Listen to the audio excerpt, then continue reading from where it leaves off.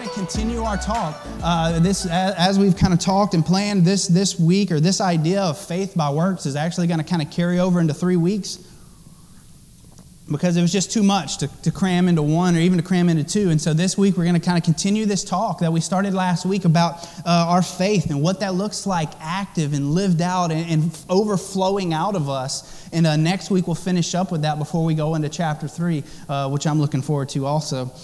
But last week we talked about how our saving faith works for me and with me, and that it works unto salvation. It justifies me before God, a holy God, my faith does. But then it also justifies me or validates me before men. It goes before me, and God uses that to show people that this is a child of God based off of what we see reflecting from who He is and what He or she has done. And so we continue that conversation this morning as we continue from this perspective that determines our progress, understanding of victory in Jesus Christ and what that means for us. And so our sermon in a sentence this morning is this. If we could take away something, it's this idea that our faith reveals who we are and who we are for. That our faith revealed, that our faith seen reveals who we are, our identification, not only within ourselves, but it also reveals who we are for. The very God that we worship and the God that we believe in is that our work, the work I do, it speaks and it proclaims a truth about myself and about God. And so as we get into this morning, I want us to pick up in James chapter 2, starting in verse 18, and we're going to read down to verse 20 as we continue this morning. So read with me in verse 18. He says this, James says this, "But someone will say, 'You have faith and I have works. Show me your faith apart from your works, and I will show you my faith by my works. You believe that God is one, you do well.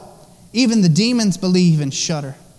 Do you want to be shown, you foolish person, that faith apart from works is useless?'" Now remember, our whole, we rest in, like I talked about, the Reformation was all this idea about fighting for by grace alone, by faith alone. And so this whole study that we've had to kind of continuously communicate, because we want to grab a hold of works. We want to grab a hold of these things that make us right before God, because that's how culture works, right? We do good things and people give us things, or we work certain hours and we get paid for those certain hours, or we do those things. So that's how we believe systems work, but the system of God does not work that way. It does not work based off of our work. The hours I put into God doesn't merit more grace on me because of those hours that I put in for Him. And so we have to understand that when James is telling us this, he's not telling us this, that our works lead us to saving faith and then saving faith continues on through our works. No, he tells us that our faith leads us to works. It comes from our faith. And that this whole argument is not about our justification before God, but it's about our validation before man. How people see the people of God, and how the people of God, not only how they see the people of God, but how they're affected by the people of God. And I think that's a much better way to say it and see it, is that it's not about how they see us, because it's not about the show. Remember, Jesus preached against those men, those ladies and men who would stand at the street corners and proclaim and say things that they were just trying to make people think certain things about them, that, oh, they're so holy, oh, they're so religious. And he would tell them, he said, you speak of me with your lips, but your hearts are far from me.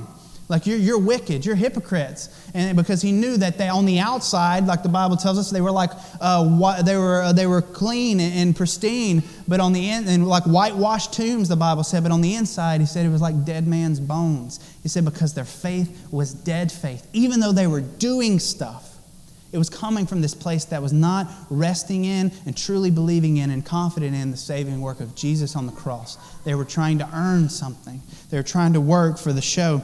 And so these two things this morning that I want us to see as we kind of move through this and we wrap up kind of this portion and begin to move into the end of this chapter next week. But the two things I want us to see, the first thing I want us to see is that you can't see faith. You can't see faith. And I want to explain that, because I believe that's what James is telling us here. You can't see faith. Because what he's telling us, he's bringing us into this idea of our works, encouraging us to be stepping out and moving, because he says works are a visible representation of our faith. Okay, you can't see faith. You can't see it. It's not a tangible thing. And in this conversation we see it, and some people believe that this conversation that he's having when he's talking about you show me your faith and you show me your works and all this stuff, that it's kind of this internal struggle that James is having to fight through within himself to kind of see who he is and what he's doing and what he's representing in his own life. But we see this, that James is he's revealing this illogical nature of a mindset where faith works separate from works, where he's saying, like you want to say, almost like a question, can you show me your faith apart from works? It's almost that idea, that if we could see that in the text in verse 18 when he says that, he says, I will show you, he says, show me your faith apart from your works. It's almost like a question, like, can you show me faith apart from works? When in reality, we know that faith is not an animate object. It is not a tangible thing. That it's an abstract, immaterial process of thought or motivation.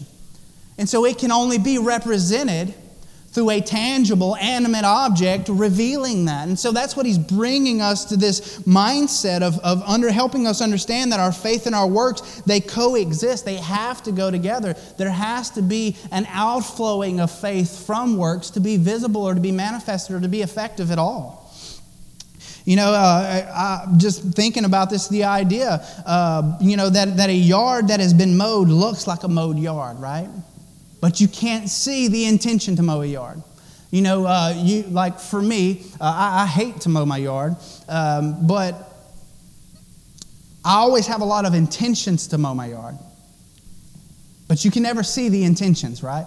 Now, what you can do is you can see me get up. And my wife knows my routine. She was telling me this week how routine I am in very specific things. I do things a certain way, and it has to be this way, or it throws me off. And so I get up, I put on the only time in my life I'll ever wear a tank top or a sleeveless shirt or something. I'll put on my tank top, I'll put on my old dirty shorts, I'll put on my hat, I'll put on my headphones, I'll start walking out. Like, you can see those things. Even though the yard isn't mowed yet, you can see these actions that are leading to the work that is meant to be done. And so, those things are works. Those things are things being done in kind of communion with the intention on a mowed yard. You can't see the intentions, but you can see the outworkings of those intentions. You can see the outworkings of those desires. And, just even as simple as a light bulb. You can't see the intention to change a light bulb, but you see that the light is out. But you can't, and I could think all day long, man, I'm going to change that light bulb, but you can't see my intentions. What you see is the work that is done when the light bulb is changed, right? That's why Jesus would tell us in Matthew 5:16, in the same way, let your light shine before man. This action, this active way that we put ourselves out there before people with our works from a place of faith so that people can see. He says, so that they may see in Matthew 5:16, so they may see your good works. And because they see your good works, because they see the things that we do as Christians, because they are influenced and affected by the things that we do as Christians, what does he say in the rest of that verse? You may know it.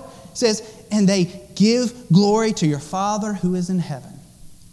That our good works, the things that we do from a saving faith in Jesus Christ, can actually be the conduit that brings other people to give glory to this God that we say we believe in and that we love and that we worship.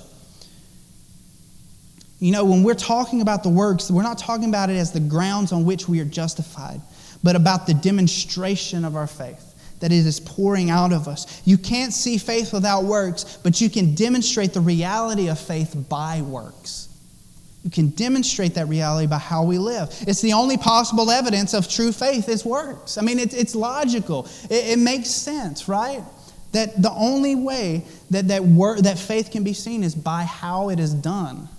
And that's what he's calling us to. And we live in such a culture today that we take the whole grace by faith alone idea, even in a very Christian culture that we live in. I say Christian in this way, but in a Christian culture that we live in, kind of in the Bible Belt in the South, where a lot of it is assumed. And a lot of the people of James's culture, it was assumed. They were born into Christian families, or they were born into families, maybe a lot of you were born into families with people who maybe went to church or went to church occasionally or talked about church things or just associated themselves with Christianity because that's the culture that we lived in, but maybe they never went to church, maybe they never did anything, maybe they never acted any way. I mean, the constant thing is, well, you don't have to go to church to be a Christian, you don't have to do this to be a Christian, you don't have to do this to be a Christian, you don't have to sing to be a Christian, you don't have to pray to be a Christian. In reality, none of those things make you per se a Christian, but then in a lot of ways, they do make you who you are, right? They reveal what you're about.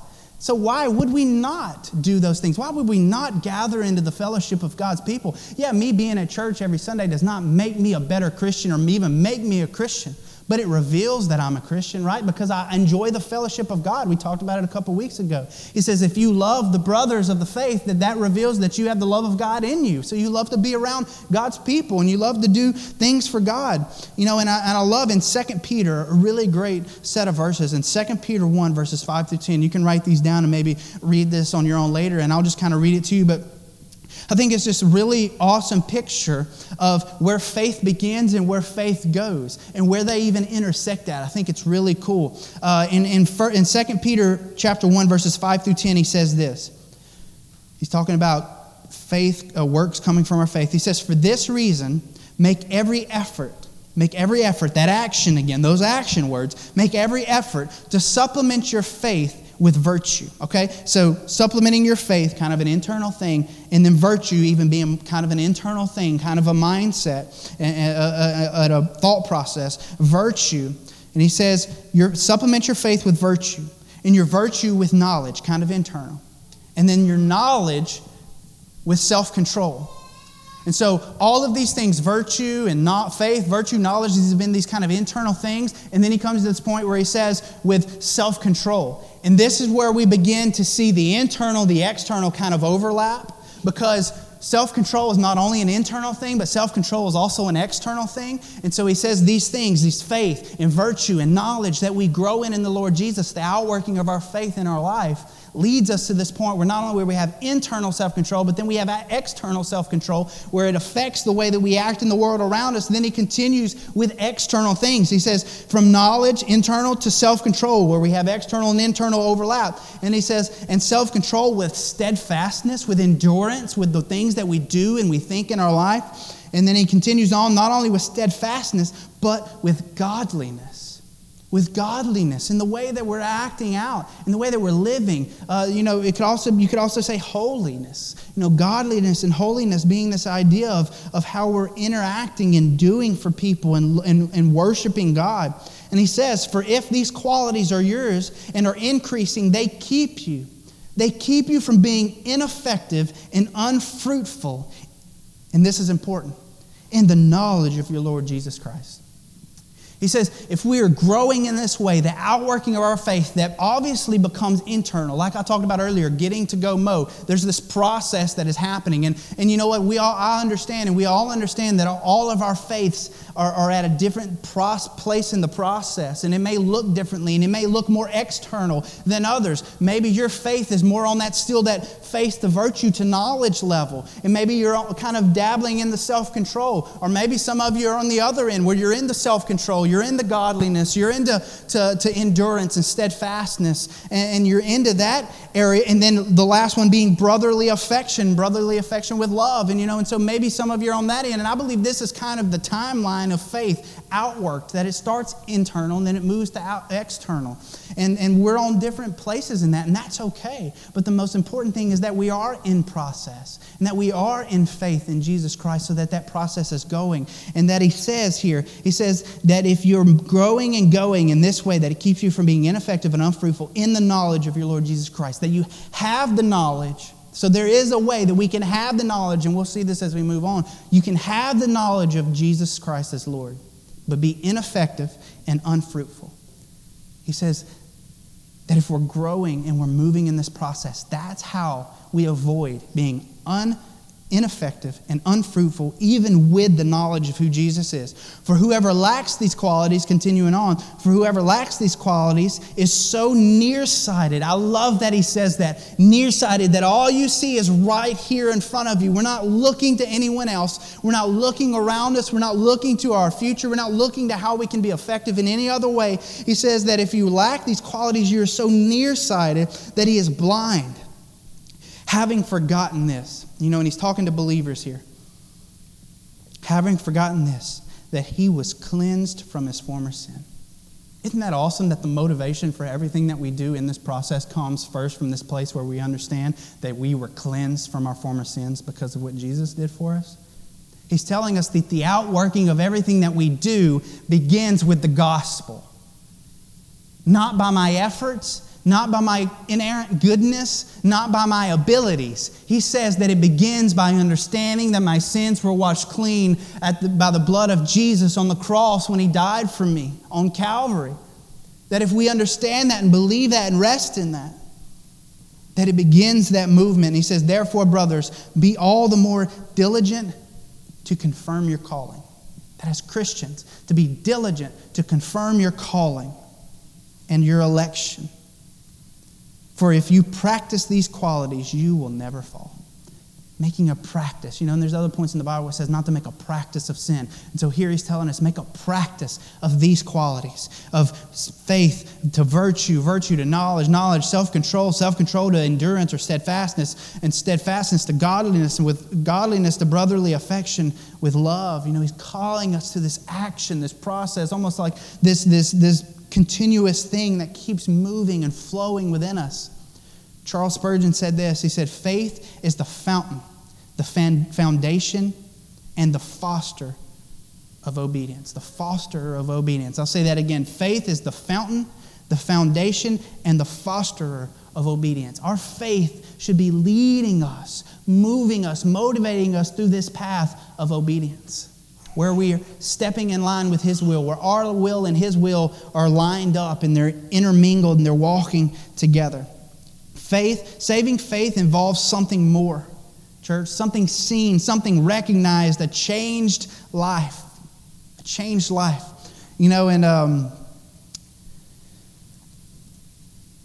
last couple of weeks coming across something really cool and just interesting and just kind of following it and, seeing this man, and I'll kind of get into this. I was talking to worship team about this earlier, but seeing this man recently, this man with success, this man with money, this man with women, this man with pride and prestige, this guy that seemingly had it all, seemingly had everything he could ever need. Even so recently in the last few years to put out an album where he would so boldly call himself in one of these songs a God. That he would say, I am a God. That he would call himself Jesus, almost like this idea, like this guy, like I'm about it. Even talking about himself in the third person in interviews. Like this particular man was just very high on himself and very just pushing against the God because he was the God in his own eyes. And this guy recently, and the guy I'm talking about, if you don't already know, his name is Kanye West. And so immediately you hear that name and probably a lot of negative things come to your mind. But the cool thing about this situation is that recently Kanye would have become a believer. So he says. And so he recently put out a Christian album, a gospel album. And really quick before I continue on in the conversation, I know immediately when I say that name, and I'll admit even in my own self, when I heard that statement about him, immediately got negative, right? Immediately like, that's just a show. He's just doing that to just make money, or he's just doing this or that. He's crazy. I've seen him jump in front of people at the Grammys and start saying all kinds of crazy stuff. Like he's nuts. But can we stop for a second? And can we remember that the gospel is all about radical change in people's lives who have drastically pushed against God? I mean, can we remember Saul, who went door to door, kicking in doors, dragging Christians out, even standing by while one was stoned to death? Isn't that really what the gospel is about? So before we judge or are super critical of somebody, can we first be praying for that individual? that in their stage and everything that they've got, Lord, keep this man safe, keep his mind clear, help him continue to do the work that he says that you've called him to do. I mean, he even stands up, and this message isn't all about him, but I was telling the worship team earlier, I was like, it's a crazy world that we live in when I can use Kanye West as an example of faith and works revealed, right? I mean, that's just the word, but that's awesome. That's where we're at in this situation. And what's cool, is that he's showing his faith through bearing fruit. He's doing things, these Sunday services, he's putting out an album, he's standing on a major stage. He was on Jimmy Kimmel a few nights ago, and he stands up in front of all these thousands of people and he says, man, Jesus saved me. I'm a believer. I'm doing things. I'm doing the work that I feel like God's called me to. And you could tell he was just so pleasant and so peaceful. And people like that, the interviewers, it makes them very uncomfortable. And you could tell he was uncomfortable. And the guy, Jimmy Kimmel, asked him, he said, well, are you like a Christian artist now? And Kanye kind of stood there for a second. He's like, bro, I'm a Christian everything. It just isn't that awesome. Like, he's just so confident and just such a perfect answer for that. He's not limiting his Christian faith to music or to this or his family. I mean, he's up there telling people about Jesus and just, he has such a stage. And so it's this faith lived out through these works and through these things, because where it comes to is this point where for Kanye West, Kanye is saying it's not all about Kanye, but it's about living in a manner that's all about God. That it's all about him and understanding, whether it's through his family or through his own needs, he understands that he needs something bigger than himself. Thankful, Kanye has a pastor that I was watching one of his services, and this dude was preaching out of Isaiah, talking about the holiness of God and the sinfulness of man. Like, this isn't some prosperity gospel preacher that he's hanging out with, and I thank God for that this is a Bible-believing preacher that Kanye calls his pastor, and it's stuff like that is the outworking, the true gospel, that is the outworking of true works of faith, and that's what God is inviting us into, because he's given us so much. Like we talked about, he saved us, he's cleansed us. Luke 12:48, he says, but to the one who did not know and did what deserved a beating will receive the light beating. Everyone to whom much has been given of him, much will be required. And from him to whom they entrusted much, they will demand the more. And so Kanye understands that. Christians around the world that are just putting their lives on the line, they understand that God has given us so much. He's given us so much to do, but he's done so much for us. And in light of that, we have so much ahead of us. That where the world around us doesn't benefit and the kingdom of God is not expanded or enjoyed is in the lives of Christians, carnal Christians, I've seen called before practical atheists, that say that we believe in God, but we're not living our lives that communicate that truth and result in saving faith spilling out into the people around us. The world around us does not benefit, and the kingdom of God does not benefit by a Christian that hides from the world around them. Nobody benefits from that. And we as individuals don't benefit when we suppress ourselves out of fear or whatever it might be. Being a Christian involves trusting Christ and living for Christ. And you receive life. This is what's important. You receive life, then you reveal the life. You receive the life, then we reveal the life in the way that we live, in the way that we act, in the way that we work. James tells us we don't boast about what works we have. We leave our works to speak for itself. That's the whole thing, right? Is that we do these things that speak way beyond where our words go. That I shouldn't have to run around and convince people by the things that I say that I'm a Christian. I hope that they can assume that and see that by the way that I live my life. Now, does that mean we not speak the gospel or speak about our faith? Absolutely not. That's part of our work. But our life should be lived in a way that is seen. And the last thing this morning as we finish up is that there's a fruit of belief. There's fruit of belief. In verse 19, he says this. He says that you believe that God is one, you do well. You do well. The fruit of belief is more. He's talking about this intellectual belief in God. And the fruit of belief is more than an intellectual knowledge of who God is and what God is capable of. Orthodox doctrine or sound, solid doctrine by itself is no proof of saving faith. You could say you believe all the right things all day long, but that does not make you saved. You can believe in who God is and understand that what God does. But to say I believe in God, strictly say I believe in God, does not distinguish us unless we give ourselves up to God as the gospel directs us, and love Him and delight in Him and serve Him. Or another way that I thought about is that we experience Him, we enjoy Him, and we express Him. We experience Him, enjoy Him, and express Him in the way that we live.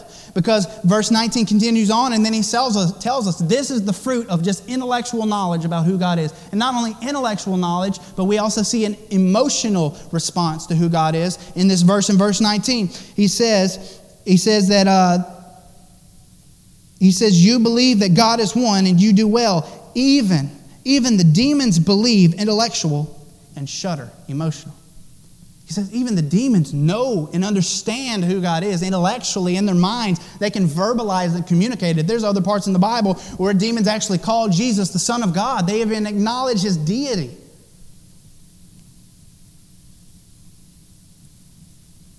But simply having an intellectual knowledge of God and even an emotional response to Him makes us no different than the demons that it says here. But you know what it does even more so?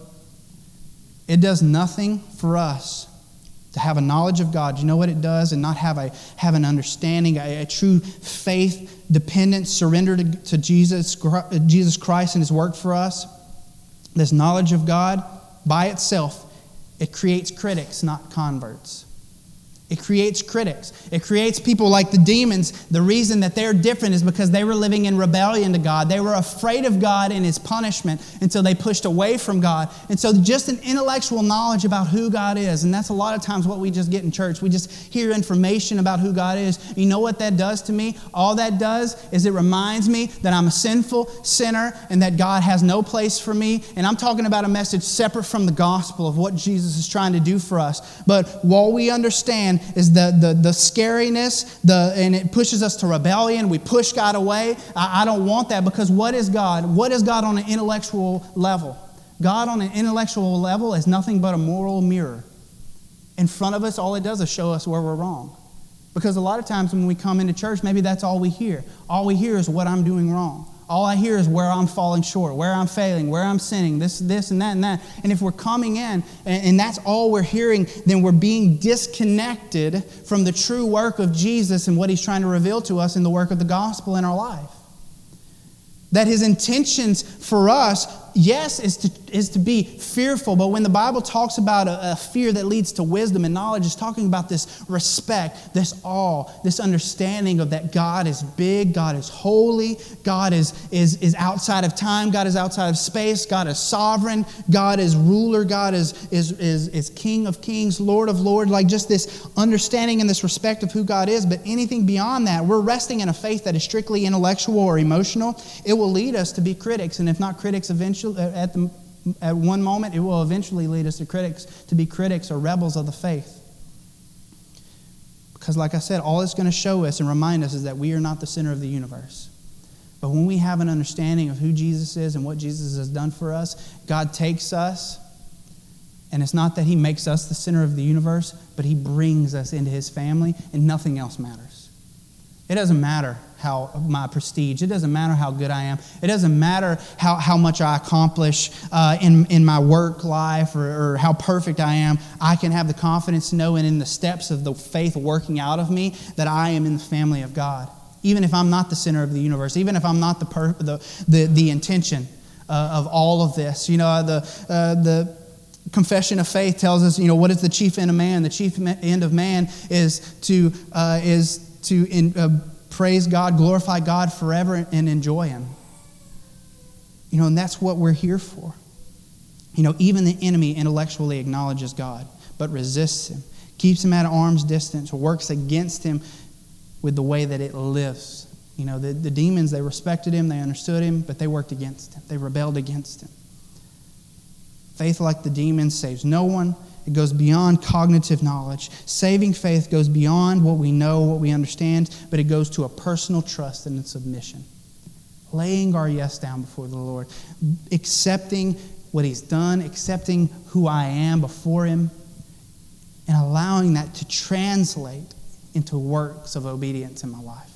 Stepping in line with my family, stepping in line with my spouse, stepping in line with His will for my life in my workspace. And so why is this important as we finish up? Why is this important?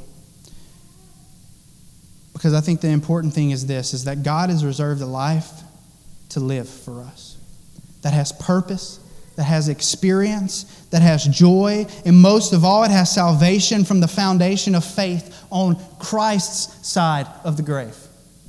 On Christ's side of the grave, that there's no death ahead of us, no eternal death ahead of us, that there's nothing to weigh us down, but he tells us that ahead of us is life, a life to be lived. You know, in my current job, I've gotten the opportunity to train several different types of people. And our orientation process is kind of lengthy because they want people to really understand and get a vibe. And so when we orient people, they just basically ride around with us and we kind of give them some work to do this or that. Well, there's always two different types of people in an orientation process. There's first the person that is just ready to go. They get a little bit of knowledge to get going, and they're just ready to go, understanding that the more I do, the more I'll learn.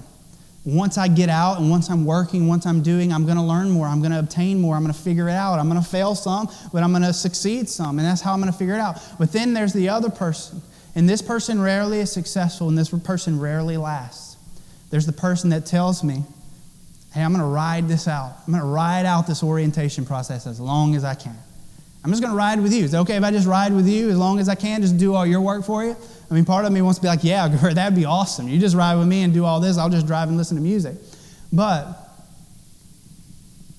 like I said, that person rarely makes it because they never allow themselves to step into the job enough to experience it, to enjoy the benefits of when it succeeds, to fight through when it fails. And so for us as Christians, I feel like there's a lot of us, even this morning, that are resting in the orientation phase. That we're afraid to step out. That we're enjoying just riding along, saying that we're a part of this group of Christians or this group. We associate with them, but we're not really experiencing the joy of when it works out. We're not really experiencing the teaching and the knowledge that we gain from when we fail.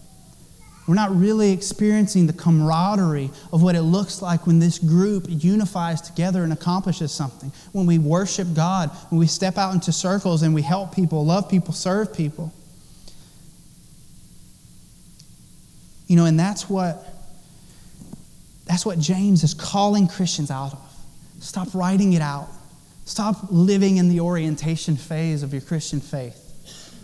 Begin to work. And it was, you know what? There's probably a lot of things. In my job, it took me months, almost a year, to really get a feel of what I was doing. And I tell people that when I'm training, it's going to take you a while. You're going to fail a little bit. You're going to slip up. You're going to make mistakes. God tells us the same thing in our Christian faith. Man, don't be afraid to step out. You know what? You're probably going to make some mistakes. Guarantee it. You're probably going to say some things wrong. You're probably going to miscommunicate some truth that maybe someone else has to correct you on.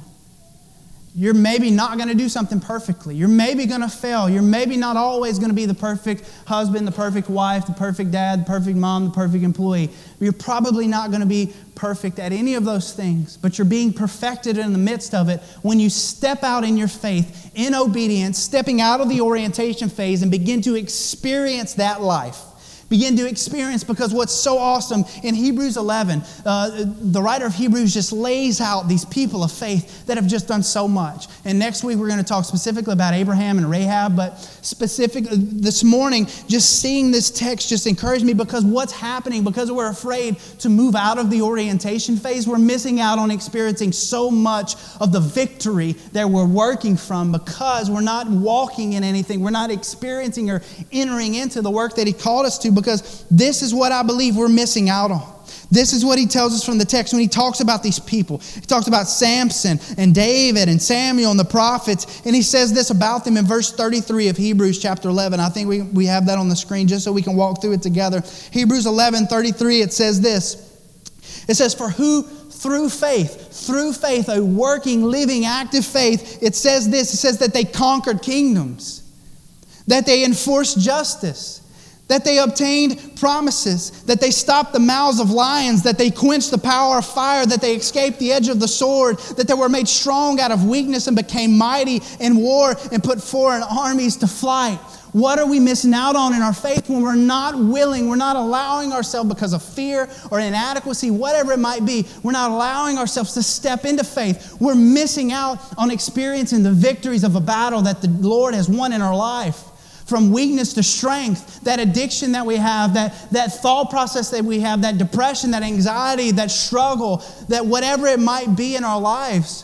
He's telling us we're missing seeing that defeated when we hold ourselves back in fear and we live in the orientation phase of our life. He says that even justice enforced, I love that, to see people treated equally and rightly will come from a Christian stepping out in faith and not being afraid to walk and live as a believer of Jesus in front of the world around him, obtained promises, resting in the goodness, stopped the mouths of lions, the enemy trying to devour us, quenched the power of fire, escaped the edge of the sword, made strong out of weakness and mighty in war. Life is war, church, whether you want it to be or not. Every step we take in life is a battle. Every decision we make is a battle. Every moment in our life is a battle. Unless we're stepping into it with faith, from saving faith in the Lord Jesus Christ, we'll never experience the victories that God says in His promises that He gives to us. He gives us those victories. He wants to see us enjoy and experience those things. The reason this is important is because He has given us a whole life of living. He's given us a whole life of living that they had because of, that these people had because of and through the mode of their faith in God who was able. God was able to use them. God was able to work through them. I love this saying, but we have to understand this, that Jesus didn't come to make bad people good. He came to make dead people alive. He came to give us life, to live, to be working and active in our families, in our community, because the world around us desperately, desperately needs it. They need us. They need Christians. You know, me and my son were having a conversation this week about an individual that told him, like, you know, I don't think there's any point to Christians. There's no point to religion. There's no point in it. What good does it do anyone? And it's sad that we live in a world that anyone would ever be able to say that. We should be good. We should be needed. We should be influential. We should be those people that the employers say, I love to hire Christians because they're the best employees. I love to be around Christians because they're the best people to be around. Not perfect, but faithfully stepping into obedience into the will of God in our life. Jesus didn't come to make bad people good. He came to make dead people alive, and there is a life that He's laid before us to live. He's inviting us into that. No matter where you've been or what you've done. And that new life in Ephesians 2:10 that it says, that new life He tells us is from being His workmanship, the intention of His work for good works. For good works. He's created us as His workmanship, His project to do good things. He's called us to that. So what do we do? How do we respond this morning? I want to just give you this verse. Pray over us, and then we'll be done. As David would say, in all his faults and all his failures, I love this prayer that David makes to the Lord. And I pray that this would be our prayer as we want to, and I hope desire to step into faithful living. Active faith that is living and active and experiential.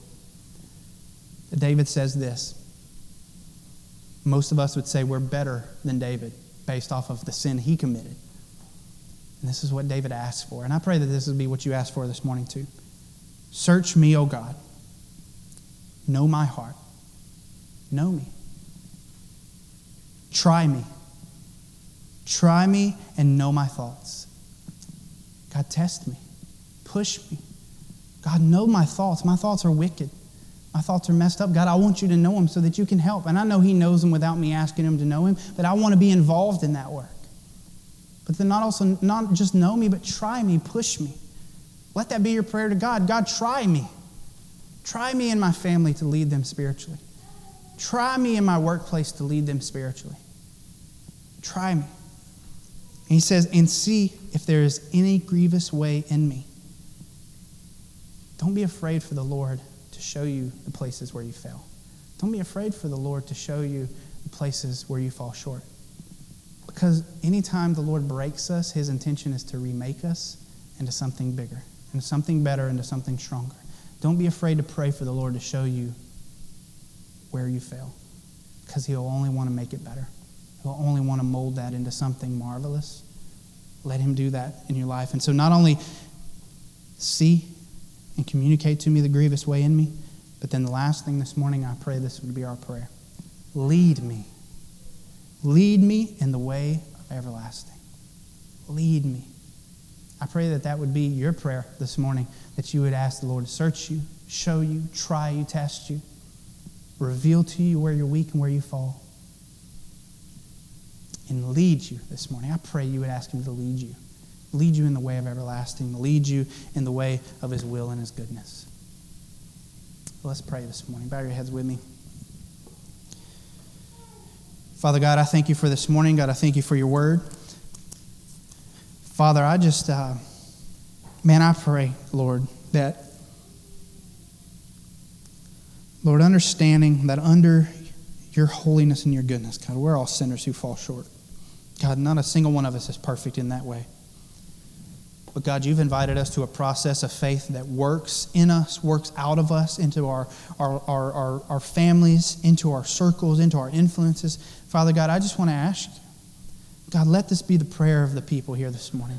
Individuals, God, that maybe they came in, then they could care less about you or about this. Maybe they're just here because they feel like it's what they're supposed to do or where they're supposed to be. Father God, I pray this morning that as you tell us, your word does not return void. God, I pray that there's an invitation going into that ear, into that heart this morning that says that you are inviting them to experience a living life, a life of faith, a life of obedience that is joyous, that is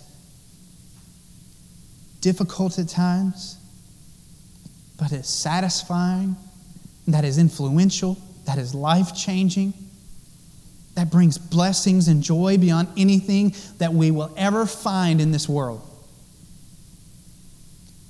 Father God, so many times we know that we spend most of our life searching. God, I know there's people here this morning, maybe they're searching for more, searching for a purpose, God, searching for a place in this world, God, searching for just joy, desperately needing joy in their life, desperately needing just stability, desperately needing peace in difficult situations. God, I pray this morning that you would help them to understand that you have every desire to lean into our situations.